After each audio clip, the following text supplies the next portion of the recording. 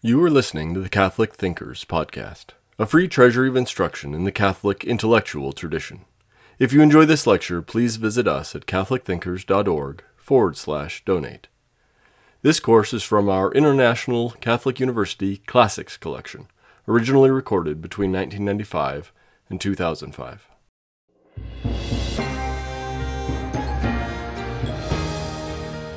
Praise be Jesus Christ. Welcome to this introductory course to Catholic moral theology. Now, if we're going to look at what constitutes Catholic moral theology, it's important to put it into some kind of context. I mean, Catholic moral teaching itself doesn't arise out of some vacuum. It has some relationship to other approaches to morality. One of the greatest difficulties in teaching Catholic morality is helping people overcome their misperceptions as to what it is, because we find that many people out there think they know what Catholic teaching is with regard to moral behavior, but they really are terribly confused. They have their own perceptions of what it is, and that's one of the things we would like to clarify in this hour. Now, one of the things we should realize is that everyone wants to do the right thing. I mean, generally, people want to do good. Very few people wake up in the morning and say, I plan to go out this morning and just do evil. I mean, even people who do evil things find ways of rationalizing it, find ways of explaining to themselves or explaining to others why what they have done is really good, even though other people might see it or understand it as being evil. So we have to realize that people generally want to do the good thing. The important matter here is what constitutes true good. What is the truly good thing that is being sought? And are we making the right kinds of choices about finding the true good and then acting on its behalf? I found over the many years of my teaching, many students who are not Catholics, many students who are not even Christians, that almost everybody operates out of some kind of moral methodology. They have some means or method that they use for making moral choices. And I think it's very important to consider the types of methods that people use in making their choices so we can understand how we do so as Catholics. Now, it seems to me that as I've reflected on this, that we can divide these moral methodologies down into three basic categories. And I've suggested this to a number of audiences, and no one has suggested to me yet that they aren't sufficiently inclusive to be able to fit almost everyone into one of these broad categories or the other. But we find, first of all, that there are some people who don't believe that individual given acts are in and of themselves, evil or bad. Okay. There are some people who think that you can do anything if you do it for a loving reason. Okay. Then there are another group of people that just insist there are some things we may never do. So as people approach the moral life, we seem to see them falling, first of all, into one of these two broad categories. Now, I'm going to discuss them a little bit, and first I'm going to start off with what I call the subjectivist approach, or the relativist approach to moral theology, or to moral philosophy, I suppose I should say. These people will maintain that there are no actions which in and of themselves are good or bad. The actions that we perform are simply material acts. They're just physical acts. And they are made good relative to some criterion outside the act itself. And since they're determined to be good or bad relative to some other criterion, we might be able to call this a relativistic approach to ethics. Now, there are a number of schools of thought that develop in this broader category, and I'd just like to touch on three of them to give you some idea of how they operate. One that might be rather familiar to you is known as situation ethics, or situationism. The advocates of situation ethics will maintain that we can't hold to any rules that will apply in all circumstances, that we have to look to the concrete situation in determining whether a given act is going to be good or bad. There was a very famous ethicist by the name of Joseph Fletcher who wrote a book called Situation Ethics and was really responsible in large part for making this a very popular approach in this country. Joseph Fletcher was an Episcopalian clergyman who who later came to teach medical ethics at the University of Virginia Medical School. But in his book on situation ethics, Dr. Fletcher said, for the situationist, there are no rules. There are no rules, none at all. In fact, Fletcher said the most we can ever hope to have is just sort of a rule of thumb, which will help direct us in making our concrete choice in a given situation. In fact, he also went on to say there are no values at all. There are only things, material and non-material, which happen to be valued by persons. So you can see how subjective this approach is. It's the individual subject who is going to determine whether the act I'm contemplating is a good act or not.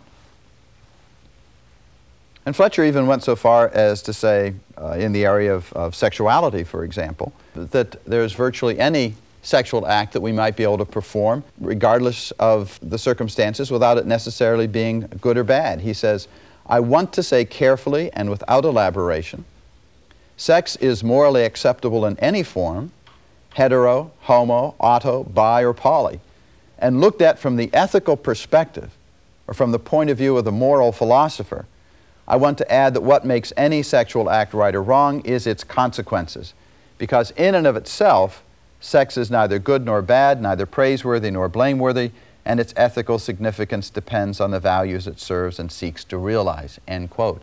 That is not the position I'm advocating. This is the position which was put forth by this Joseph Fletcher called situation ethics. Now, if any kind of sex act is all right, according to Fletcher, what kind of criterion are we going to use to decide whether or not the sex act that we are contemplating is going to be morally good or bad? And Fletcher said, the one criterion, the one norm against which every human act has to be judged is the norm of love. Okay? According to Fletcher, if it is a loving act, we may do it.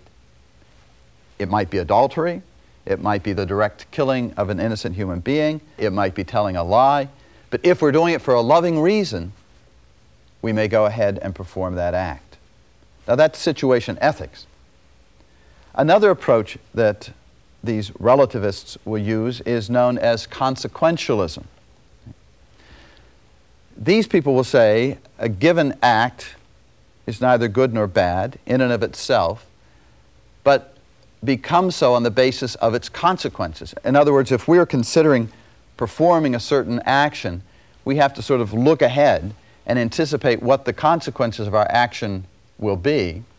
And if we see that a greater number of goods will result from the action that we're contemplating than bads, then we may go ahead and perform the action, even though it's theft, even though, again, it's adultery, even though it may be lying. The consequences will determine whether or not I can perform this act, and if most of the consequences are going to be good, then I can go ahead and do it. Of course, one of the problems is that you can see that it becomes very dangerous for the people around these individuals making those kinds of choices, because they might consider a course of action that traditionally would be considered harmful to you all right, but they're doing it to you for a loving reason. This can become very problematical. And the other problem, of course, is that none of us can really see what the ultimate consequences of our actions are going to be. So how can we make this the determinant of our moral choices? Another approach, which is very congenial to Americans, to the American mind and to the British mind, is known as utilitarianism. And this was a moral approach that was developed in England by John Stuart Mill, Jeremy Bentham. And they had a principle which guided their actions. They again denied that any actions in and of themselves were necessarily good or bad. But if an action brought about the greatest good for the greatest number, then it was considered to be a moral action. And it was on the basis of that sort of calculus that the action was decided.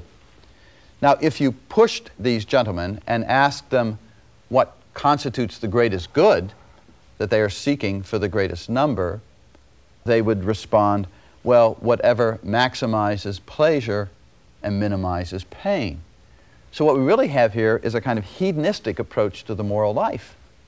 Whatever is going to bring about the most pleasure and the least pain, and will do that for the greatest number of people, is the course of action that we should pursue. Of course, Socrates, centuries ago, pointed out what a silly approach this is to the moral life. I mean, there's hardly anything that feels better than itching a scratch. Okay? That's great pleasure. Does this suggest then that the highest of all human activities, at the end of the moral life, simply would be our scratching our itches? Okay? This is what the hedonistic approach can be reduced to. And all of these have characteristics in common. For example, if you ask Joseph Fletcher again, who is the advocate of situation ethics, all right, Mr. Fletcher, you have said that we should only do the loving act. What constitutes a loving act? And Joseph Fletcher will say, quite bluntly, well, whatever brings about the greatest good for the greatest number. So he too is a utilitarian. And then if you push the Reverend Mr. Fletcher even further and say, well, how do we know what constitutes the greatest good? He responds, whatever maximizes pleasure and minimizes pain. So we see that all of these approaches to the moral life, which I have called the subjectivist approach or the relativistic approach, tend to leave us with no certitude. Not tend to, they do indeed leave us with no certitude in the moral life. And we can also have no certitude about how we're going to be treated by the people around us who might be following this approach to the moral life. And there simply develops then a sort of disintegration of the moral life and of communal life, because no one can any longer have full certitude that he will not be taken advantage of, that his life will not be put in danger.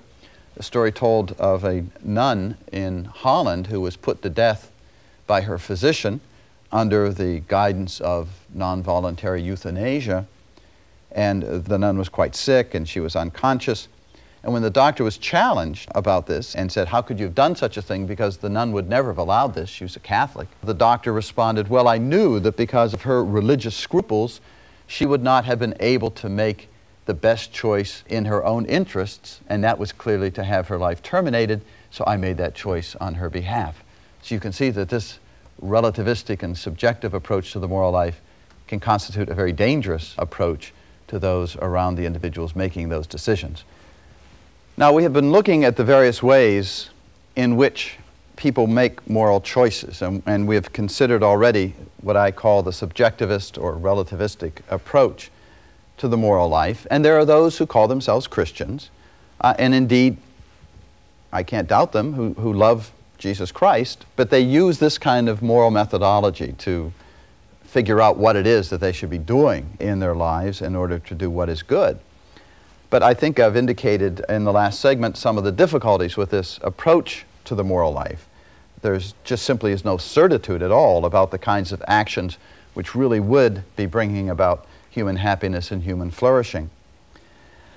Now, there are another group of people who approach the moral life in terms of there indeed being some actions which never should be done. It doesn't matter what the circumstances are, it doesn't matter what the consequences are. There are just some things which we may never do, no matter what the circumstances are, such as adultery, for example. Never, under any circumstances, may we commit adultery. Now, I have found that those who insist that there are some actions which may never be done tend to break down themselves into two groups. One which I call the legalistic approach to the moral life, and the other which I refer to as the ethic of the good. Now, the legalists will refrain from performing certain actions because they know that those actions are forbidden. And that might be a very good reason to avoid performing actions, because we know from the Ten Commandments that there are certain actions that are forbidden, and therefore we ought not to be doing them.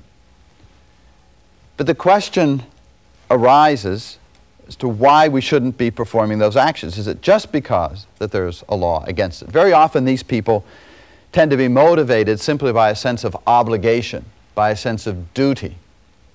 This kind of morality is sometimes referred to as deontological, D-E-O-N, deontological morality, which is taken from a Greek word which means obligation. The motive for the moral life becomes this desire to fulfill one's duty, to obey the law, to submit oneself, surrender oneself to commandments, to the will of the lawgiver. So that our human actions are not performed out of a desire for happiness, but simply out of this desire to do what the lawgiver directs us to do. Now, one of the difficulties with this approach to the moral life is determining who the lawgiver is. When the lawgiver is God, we're in good shape because we know that the directives that He's going to give us are going to be for our own good, will bring about human justice and human happiness. But sometimes people can't always be clear as to what the mind of God is, and they therefore surrender themselves to the laws of the land, let's say. I mean, in the United States here, it was common opinion that abortion was a terrible sin, it was a terrible crime, it was a terrible human act. And yet once the law changed, we have found that many people have changed their thinking as well. It's almost as though the morality of the act derives from the law, rather than the law expressing the morality of a given act. There was a very famous German philosopher by the name of Joseph Pieper, who was a Catholic, still is a wonderful Catholic, a follower of St. Thomas Aquinas in his philosophy. And Pieper tells the story of his studying at the University of Münster as a young man and sitting in on a class about the philosophy of law, jurisprudence. And the teacher of his class maintained that the law derived its force from the will of the lawgiver and his power to enforce the law and impose the law. And his teacher said, Verbrechen ist, was verboten ist. Okay? A crime is whatever is forbidden. If it's no longer forbidden, it's no longer a crime. When it is forbidden, then it becomes a crime. And Joseph Pieper pointed out that this teacher of his one day died at the hands of his own jurisprudence or jurisprudential philosophy, because there came a point in German history where the state declared it a crime to be Jewish, and this professor had been Jewish.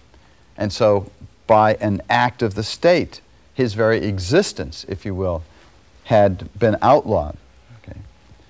Now, as I say, the danger with the legalistic approach to the moral life is the question of the lawgiver. Okay. Who is the lawgiver who is expressing his will in the law for us? Now, as I said, if it's God, we can feel perfectly comfortable with the commandments. But even here, the question is whether or not certain actions are wrong because God has forbidden them, or has God forbidden certain actions because they're wrong? And that takes us to another approach to the moral life, one which I think is more compatible with our own Catholic tradition. Now, the difficulty is most people think of Catholic morality as being terribly legalistic, as being terribly negative. I remember in 1987, the Holy See issued a document on certain questions concerning the morality of technological interventions to overcome infertility. The document was entitled Donum Vitae, the Gift of Life. And its full title was An Instruction on the Dignity of Human Life in its Origins. And it was a document that looked on the human person in terms of the great dignity and value that every human being has, and tried to reflect on the way in which we ought to live in conformity with our dignity. And yet when the Washington Post announced this new directive from the Holy See, they entitled it in the headline, Birth Edict, rejected by Catholics, as though it were a law that were just passed down and was imposed on people. As I say, I found that most people think that the moral life for Catholics is simply a matter of following the laws, okay, following the rules. I remember watching the evening news one time. I won't mention the network and I won't mention the anchorman, but in the course of the broadcast, he said, the long-awaited Vatican document on human sexuality has just been released, and what it says is no. And then he went on to some other segment of the news. But it was as though Catholic moral teaching and the Catholic moral life simply could be dismissed because it had such a negative and legalistic approach to the moral life. Again, I will keep saying throughout this series that legalism does not reflect the truth of Catholic moral teaching or the Catholic moral life. The legalistic approach can also be called legal positivism. And positivism here comes from the word in Latin posit, to place. It's not positive as opposed to negative, but rather the law has this force simply because the law is there and in place. Okay? And that's what gives it power. But you know, even the ancient moral philosophers were aware of two different kinds of approaches to the moral life. In Plato's Socratic dialogue, Euthyphro, the question was asked, have the gods forbidden something because it's wrong, or is it wrong because the gods have forbidden it? Well, the legalistic approach tends to fall on the latter part of that question. Something is wrong because it's been forbidden. If it weren't forbidden, there would be no restraints against doing it. Now, usually, and I'm speaking here in broad terms, but usually our Protestant brothers and sisters tend to operate more out of this approach to the moral life. They will have to find in the rule book, in the Bible, some rule or norm or law that tells them that they are to do something or to refrain from something. Now, we look to the Bible as well, and we understand it as a rule book, but we don't see the rules as gaining their force simply by the fact that they are there, but rather, again going back to this question in the Socratic dialogue, Euthyphro, whether the gods have forbidden something because it's wrong, we would say that's the way to understand the rules in the Bible. God has forbidden certain things because they're wrong. It's like the mother saying to her child, don't touch that stove, that hot stove. Now that's not an arbitrary decision on the mother's part because she wants to impose her will on the child, but rather she loves her child. She realizes that if her child does touch the hot stove, she's going to be hurt. God said, thou shalt not commit adultery. Not because he didn't want us to have fun. It's not an arbitrary rule which is just imposed on us. But he says, thou shalt not commit adultery because he knows that those who would do such a thing will hurt themselves and hurt other people. They'll hurt the spouse, they'll hurt the children. The whole family will be disrupted in the larger community. So God forbids certain actions because he knows that they are not going to help us achieve and attain the fullness of that life for which he has created us. The fullness of that life which he wants to lead us to through his revelation in Scripture and through the teachings and life of our Lord Jesus Christ. God wants to draw us to human fulfillment, to human fullness, and to human happiness. And this is what is going to serve as the core and the basis of Catholic moral teaching and the Catholic life. We see clearly that the Catholic approach could not be found in the subjectivist or relativistic approach where no actions in and of themselves are seen to be wrong. But there's also a way in which the legalistic approach is not true to the Catholic tradition either. I remember when I went off to study moral theology, I said to a priest that I was going to do this, an older priest. Oh, you're going to study moral theology? He said, that's wonderful. We need more canon lawyers in the church. So he tended to think of morality in terms of the law. I wasn't going to study canon law. I was going to study moral theology.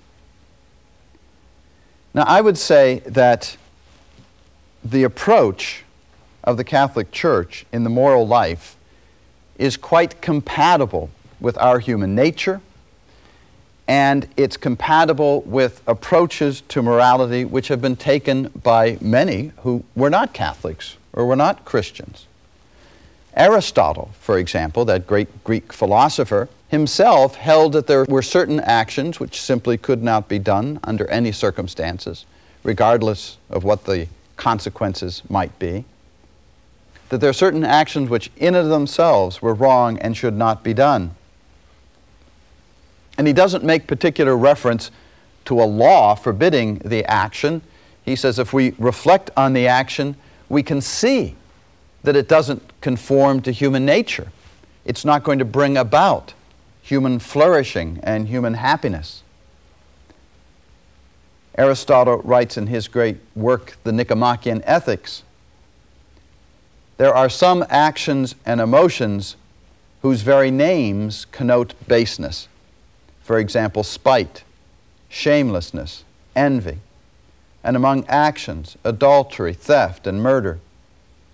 These and similar emotions and actions imply by their very names that they are wrong. It is therefore impossible ever to do right in performing them. To perform them is always wrong. In cases of this sort, let us say adultery, rightness and wrongness do not depend on committing it with the right woman at the right time and in the right manner, but the mere fact of committing such action at all is to do wrong. You see, it's not because there is a rule against adultery that we don't commit it. One man actually said to me one time, well, maybe if God had negotiated with Moses a little better on Mount Sinai, we'd have 9 commandments instead of 10, and he could have made an exception with adultery. But of course that would be impossible, because it's not included because this was some arbitrary decision on the part of God, but rather the commandments reflect what is necessary for us to find our full happiness. It's like the mother telling the child, don't put your hand on that hot stove.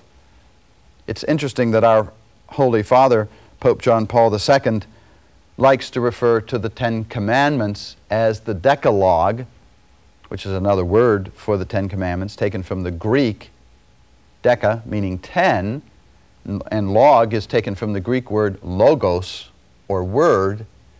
And our Holy Father points out that in the 10 Commandments we have 10 words of guidance, 10 words of warning that show us what we must do and what we must avoid doing if we would find happiness.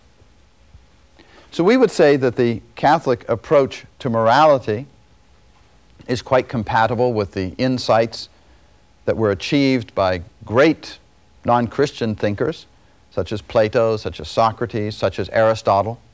Because if God created all things and the earth is His, it shouldn't be surprising to us that others also are able to come to some glimpse of what will lead to human happiness and human fulfillment.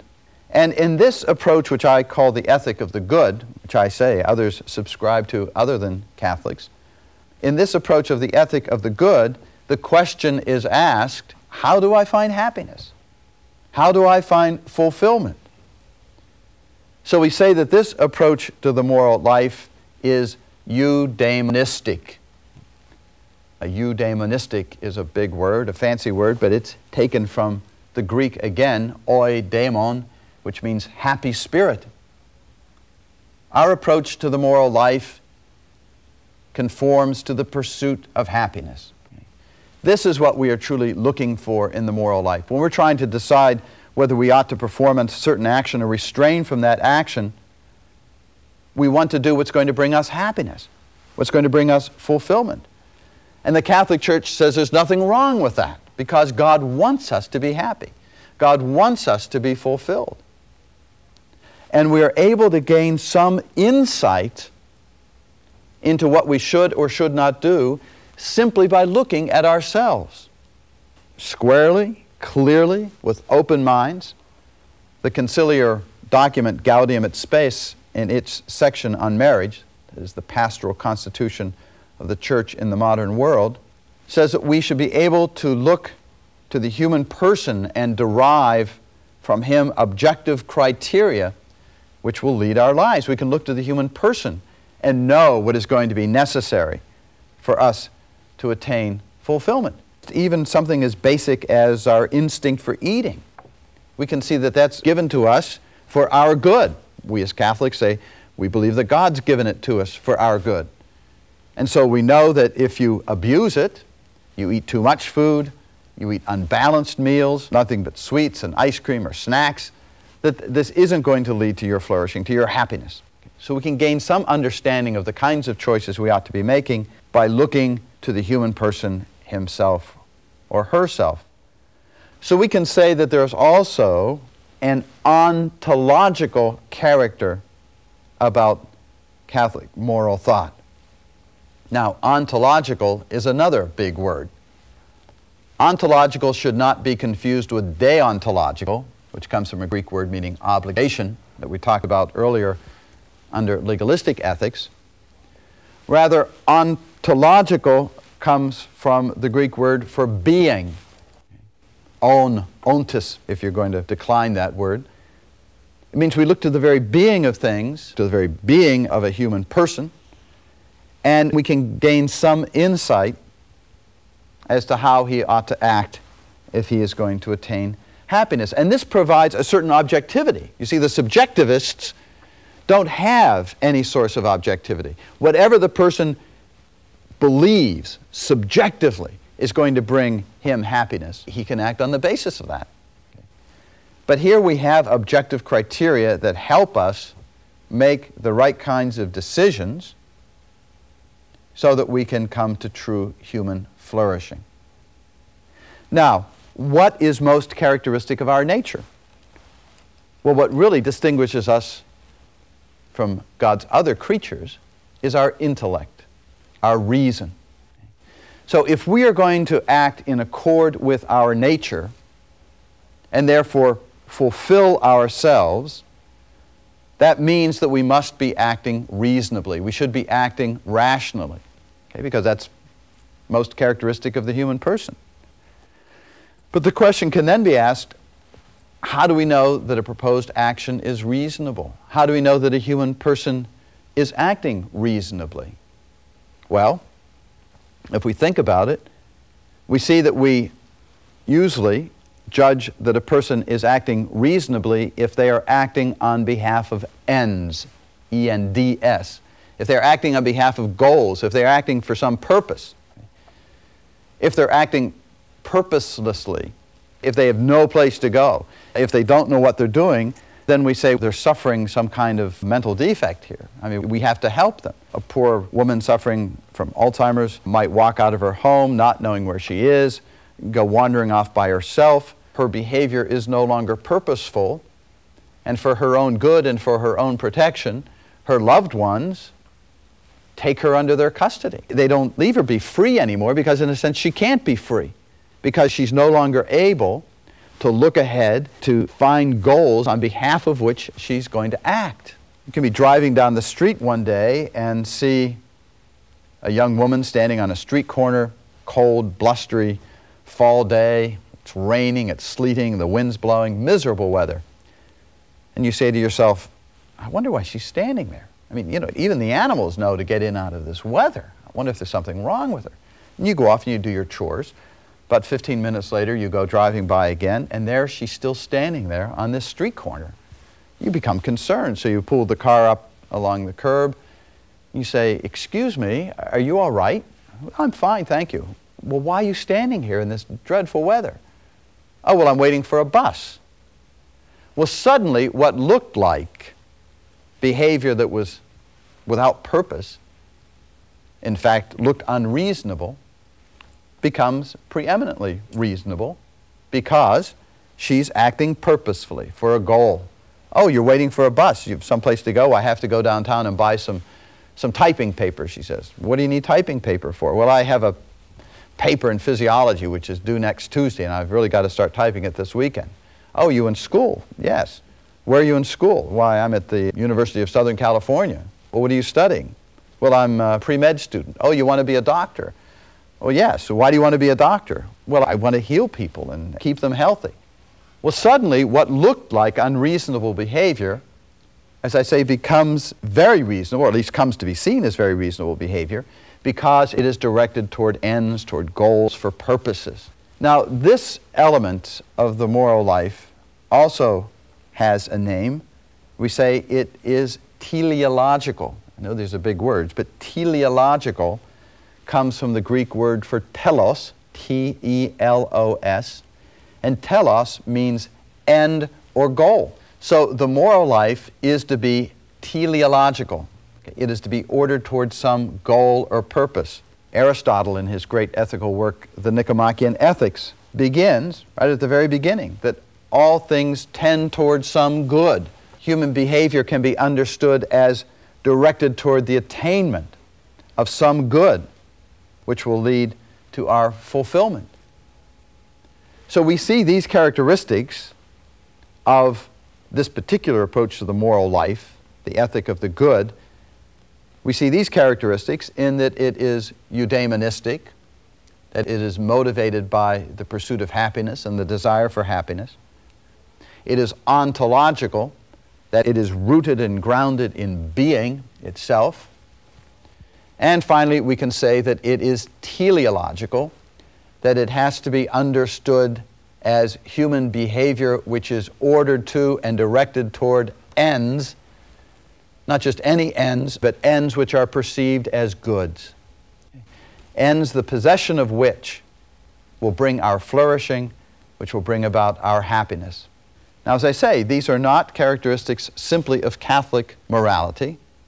Rather, we would say that these are characteristics of human beings generally, who think right and have a good will and who want to find human fulfillment. So we can say that this is natural to human beings. There is a way in which we can say that it reflects the morality of the natural law of living in accord with our own nature. We were talking about the great moral tradition of the West, if you will, that can be seen in the great Greek philosophers, it can be seen in Roman thought, in Seneca and Cicero, it can be seen in the fulfillment and flowering of all classical thought, which is Catholicism itself, as having certain characteristics. We were saying that it is eudaimonistic, that the moral life comes to be motivated by a desire for happiness. It is ontological, it is rooted and grounded in being and an objective order. And it is teleological, as we were saying. Now, we understand that it's teleological, it is ordered toward ends, because we understand what a thing is by virtue of its end, by virtue of its purpose, if you will. There was a television show for a while called The Liars Club. It wasn't on the air very long, and I never watched a whole episode of it. But I was struck by how it served as an example of this natural human tendency to understand things by virtue of their end. In the Liars Club, there were 2 contestants and there were 4 celebrities. And then somebody would bring out an object, some gizmo that was very strange and unusual and unknown. And the panelists, the celebrities, would know what the thing was, but the 2 contestants wouldn't. And so this object would be handed to the celebrities, and each celebrity would say what it was. But all of them were lying except for one. That's why they called it the Liars Club. One of them said the truth about this object, and then the contestants had to guess which one was telling the truth. But what I found so interesting was that they all explained what the object was by virtue of what it did. They explained it, in other words, teleologically. They said, we now know what this is by seeing what it does, by virtue of its goal. And there's a way in which we can understand a human being as well, teleologically. We see that human beings have a natural curiosity. They're drawn to know the truth. So we can see that this is one of the things that fulfills us as human beings, to grasp the truth. So the pursuit of truth is a good and wholesome moral activity if it's done properly. So we can understand even what a human being is by virtue of the ends toward which he is disposed or ordered. T.S. Eliot said in one of his poems, the end is where we begin. We can't even begin an action unless we have an end in mind. When I walk out the back door of my house, what am I doing? Well, somebody can say, well, he's walking out the back door of his house. But that's not all I'm doing. I mean, that doesn't define anything, really, because I don't stop there just after I've gone through the back door. I go through the back door of my house to take out the garbage, or to drive the children to school, or to start the first leg of a trip that's going to take me eventually to Paris or Birmingham, Alabama. So what I'm doing when I physically pass through my back door is defined by the goal. What's John doing? He's taking the garbage out. He's driving the kids to school. He's going to Birmingham, Alabama. So we can understand human behavior by virtue of the end toward which it is ordered. And St. Thomas tells us himself that it is due to the fact that one wills the end that the reason issues its commands as regards things ordained to the end. So the moral life then becomes the making of right kinds of choices about actions which are going to help us achieve our end. Well, what is the end of man? What is the goal and purpose for human existence? And here we begin to see the difference between moral philosophy, which in many ways we've been talking about up to this point, and moral theology. Moral philosophy talks about man's natural end. And the natural end of man is a virtuous life, a well-integrated life, a happy life, a harmonious existence, living in peace and charity with those around him, a life of justice and good order. This is the natural end of man that the pagan philosophers would write about, and many very virtuous pagans would follow and live. And through the use of our intellect, to varying degrees, we can come to know this kind of life. We never know it in its perfection. We can never become perfectly good or just or prudent or courageous. Okay, we always fall short of the mark. But we do have this natural end, and it can be seen and understood to a certain extent. But we as Catholics have an end or a goal which far surpasses this natural end of man. And that goal and that final purpose in life is union with God Himself. What the theologians sometimes call the beatific vision. Anybody who's fallen in love knows the joy that they have just sitting there, not saying anything, staring into the eyes of the beloved. I mean, that's how you can tell. You can look at two young people or two older people and know that they're in love because they just sit there and enjoy one another's presence. They enjoy looking on one another. And this is what the theologians tell us it will be like in heaven. We'll be so filled with joy and love and rapture, looking upon God's goodness and God's beauty, that we will have attained finally an end. But this is an end which isn't ours by nature. It's an end which we never could have attained on our own power. No Socrates, no Plato, no Aristotle, no Cicero, no Seneca would ever be able to achieve the end of that kind of happiness, the happiness of being able to look upon the face of God. This is an end and a goal in life which has been given to us by God in Jesus Christ. It's a goal and an end in life which is not natural to us and which, frankly, we simply do not deserve. It's a gift. It is completely and thoroughly a gift. But once we do have that goal, that great, beautiful, unspeakable goal, then we must perform certain actions which will help us attain that goal as well. It is now not enough simply to avoid doing evil. It's not enough simply even to be just in our relationships with our fellow man. Now we must go beyond that and fill those actions with a love for other people and a love for God which really surpasses what natural man is capable of doing.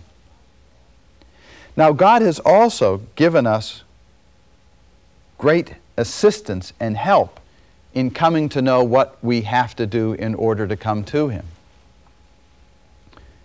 He's given us knowledge in what is called revelation. And I'm now going to speak of one of the ways in which moral theology also differs from moral philosophy.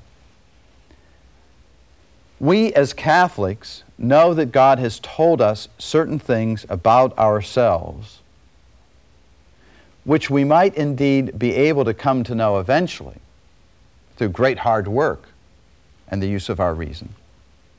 But God tells us these things so that we can achieve them more easily, so we don't have to have any doubts about them. There are two purposes of revelation. One purpose of revelation is to tell us things about God that we would never, ever be able to come to know ourselves. The human mind would never be able to come to know that there is one God of three persons, that there are three persons in the one Godhead. Not three gods, one God, but three persons. We have that knowledge because God has told us that. We know that Jesus Christ, this Palestinian carpenter, is God Himself. Why? Because God has told us. We could never come to that conclusion on our own. When Peter made that great affirmation, "Thou art the Christ, the Son of the living God," our Lord responded and said, "You didn't get this from flesh and blood, Simon. This has been given to you by my Father." So that's one of the things we get from Revelation. That is data, knowledge about God that we could never attain otherwise. But we receive something else from Revelation as well, and that is truths about ourselves that we could come to know through the use of our natural unaided reason, but with great difficulty. For example, we should be able to see through the use of our reason that marriage is permanent, it's for life, it's exclusive, it's between one man and one woman for the purpose of sharing life's burdens, for engendering children, for establishing a family, for raising children. And if they are going to be successful in that enterprise, then husband and wife must be faithful to one another, they must be exclusive in their relationship, and they must pledge themselves to one another for life. Now, we should be able to see and understand that through the use of our reason. That's a perfectly reasonable understanding of marriage and family. However, there's a sad commentary in the world around us that there are many people who don't see this and understand it. We wouldn't have such high divorce rates if they could. So even though we can come to that truth through the use of our reason, God has, in His graciousness, clarified the issue for us. Our Lord Jesus Christ, who is God, said, "What God hath joined together, let no man put asunder. Whoever divorces his wife and marries another commits adultery." So Jesus is able to show us with great clarity, great precision, what we might be able to come to know through the use of our reason, but with great difficulty. So this is another way in which moral theology will differ from moral philosophy. We are privileged as Catholics and as moral theologians to be able to take not simply human nature, not simply the findings of sociology and of the natural sciences. We're able to take not merely the great reflections of moral philosophers and of novelists and of poets in helping us understand what must be done in order to lead a truly fulfilled and happy and flourishing life. We are also able to take the data of revelation, those bits of knowledge that God has given us about ourselves and about Himself, the knowledge that God has given us about our natural end as human beings, and also our supernatural end who have been called to a life with Him forever in heaven in Jesus Christ. So the moral theologian, the Catholic, will take this data of revelation to help themselves achieve that final goal of happiness and perfection in the presence of God Himself. We hope you enjoyed listening to Catholic Thinkers. Please visit us at catholicthinkers.org/donate to help us keep this content free.